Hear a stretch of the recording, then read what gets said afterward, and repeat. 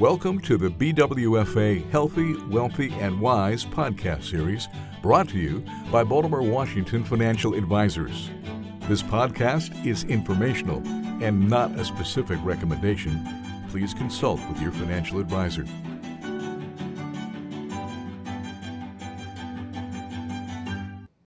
Hello, and welcome to a new podcast. My name is Thad Ismort, Senior Financial Planner at Baltimore, Washington Financial Advisors. Today, we're going to talk about estate planning. I know there's been some podcasts and some webinars, seminars in the past that we've done about estate planning. But today, I'm going to talk about what to do after you create your estate plan. It is very important to have your estate documents. I'll talk about what those are in a few minutes. But also equally important is to communicate where to find those documents, what your wishes are, talk with the people who are going to fill certain roles, make sure that they are able to, health-wise, location-wise, depending on where they live in the country or around the world.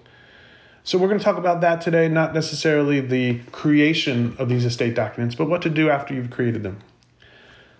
When one passes, grieved, our loved ones could be grieving, it's going to be hard enough.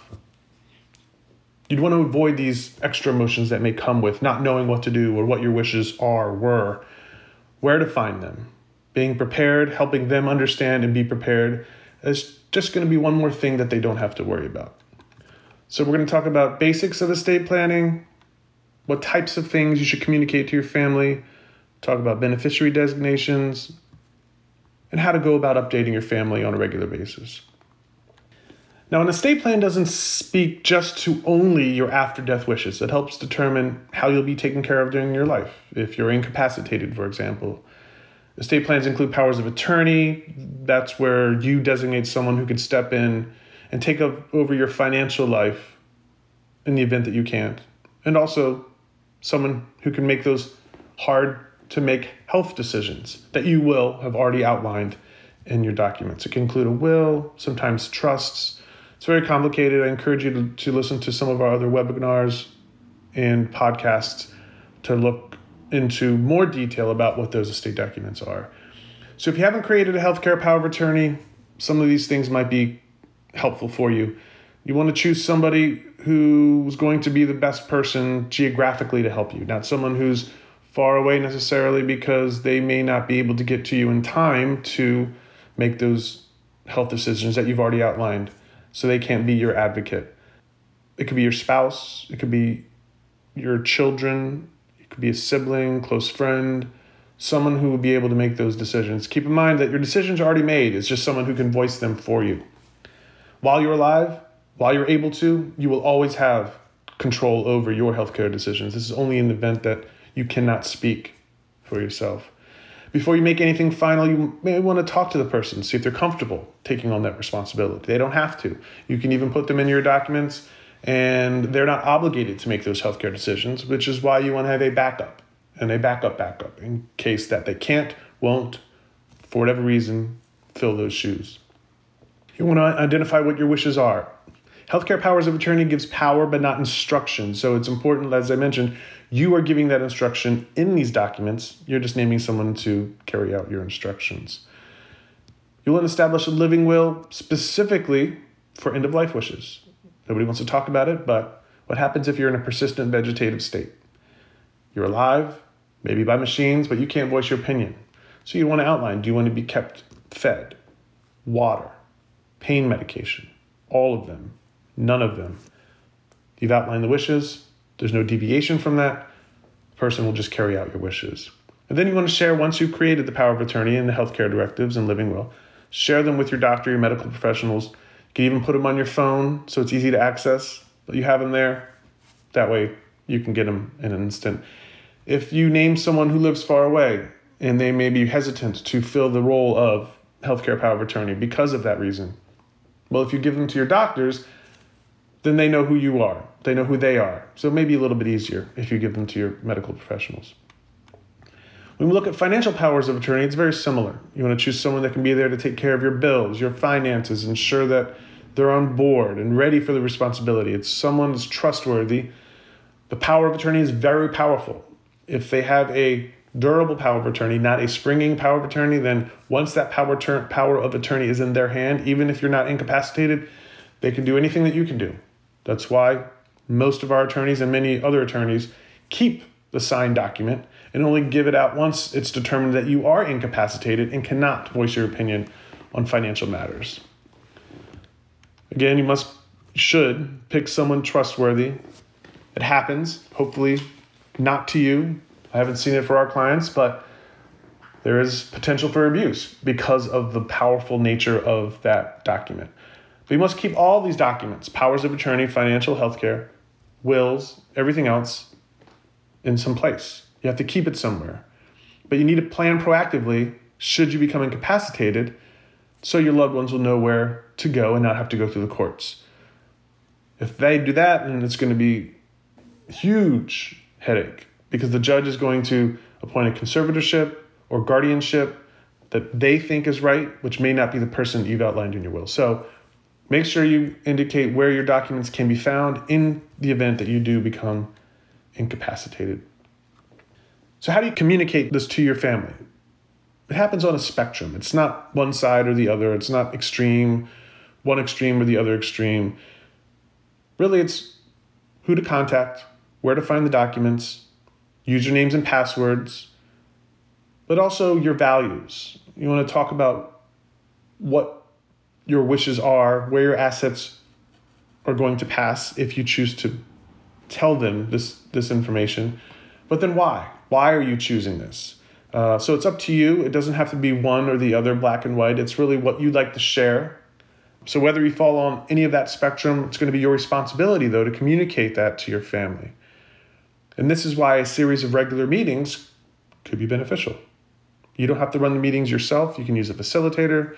You can use a Baltimore, Washington financial advisor or one of our planners, myself, for example, to have a meeting. And you can disclose as much of the information as you like. It can be, here's my nest egg. It could be just, I'm going to have you handle my finances in the event that I can't. Or contact Thad at Baltimore, Washington Financial Advisors. Or here's my beneficiary designations. Or just, here's what I have and here's where they are and here's where they can be found and here's how you access them. The goal of these meetings, again, is to give your family enough information just to relieve that burden, minimize the chaos that could happen if something happens to you. The first thing you should do is set an agenda. For example, you could say this meeting is to talk about my estate plan. That simple.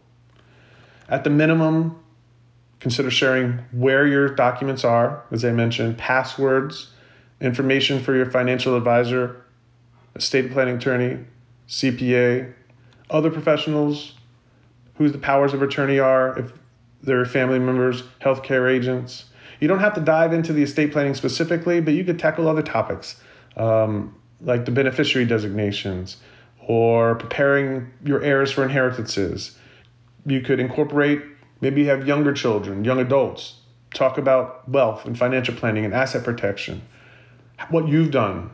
And there could be a transition to a conversation how they can prepare for their estate planning, for their retirement, for their financial situations. Now, all of this may not be feasible at once. You don't have to meet with your family and loved ones immediately after you create your estate documents, but it's going to be an ongoing conversation. I can think of several instances where the children or grandchildren of a client or clients who passed away, not knowing where things are. And it's a struggle because they don't know where to go to. Now, we help them, of course, as much as we can, but it's really wait to see what comes in. Oh, here's another life insurance policy we didn't know my grandfather or relative had. Those are the types of things that we want to make sure that our loved ones know who to contact and where to find them. In addition to your estate documents, and if you listen to some of our webinars and seminars, podcasts, we've talked about a letter of instruction. This is not illegal. It can be a legal document, but we prefer it not to be a legal document. This is going to be a document that you create, constantly update. It should contain usernames, passwords, all of the information needed to make your relatives, children, heirs, make their life easier. Contact Thad, BWFA, CPA. And keep this with your estate documents. If you keep it in your safety deposit box, I would discourage that unless there's a family member who is on that box with a key. Because if you pass away and there's not an authorized user, you're going to probably have to get a court order to open that box. It's much easier if you keep it in a safe, a fireproof safe. Any documents that you will need while you are alive, yourself, a passport, birth certificate, you can keep those in there. But if there's a document that someone's going to need in the event that you pass away or become incapacitated, I would not put it in a safety deposit box because it's going to be very difficult to get. Keep it in a fireproof safe, let them know where the key is or a combination, but don't keep any documents that you are going to need, your heirs will need when you pass or become incapacitated because it may be hard to get. Bottom line is communication is key. Many of our clients bring in their children or loved ones, or when there's a married couple and one spouse passes away, they update their estate documents with some friends or other relatives. But while they were alive, both spouses were alive, they had each other and everybody knew each other, knew where to go and who to find things, where to find things.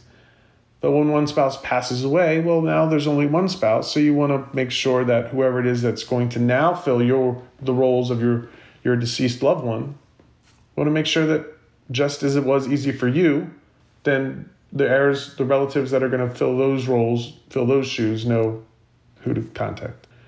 So communication is key. If you're a client of BWFA's, we can always set up a meeting with your loved ones and be a part of that process, and it's going to be an ongoing process. Stay tuned. Thank you for listening. This is Thad Ismart, Baltimore, Washington Financial Advisors. Thanks for listening. For questions, more information, or to schedule a conversation, please contact Baltimore, Washington Financial Advisors. Past performance is no measure or guarantee of future returns. Investing in securities involves risk, including the risk of principal. The securities and services mentioned here may not be suitable for every investor. You should discuss these with your advisor prior to making a final determination based on your risk tolerance, your investment objectives, and your financial situation. Baltimore, Washington Financial Advisors is a registered investment advisor.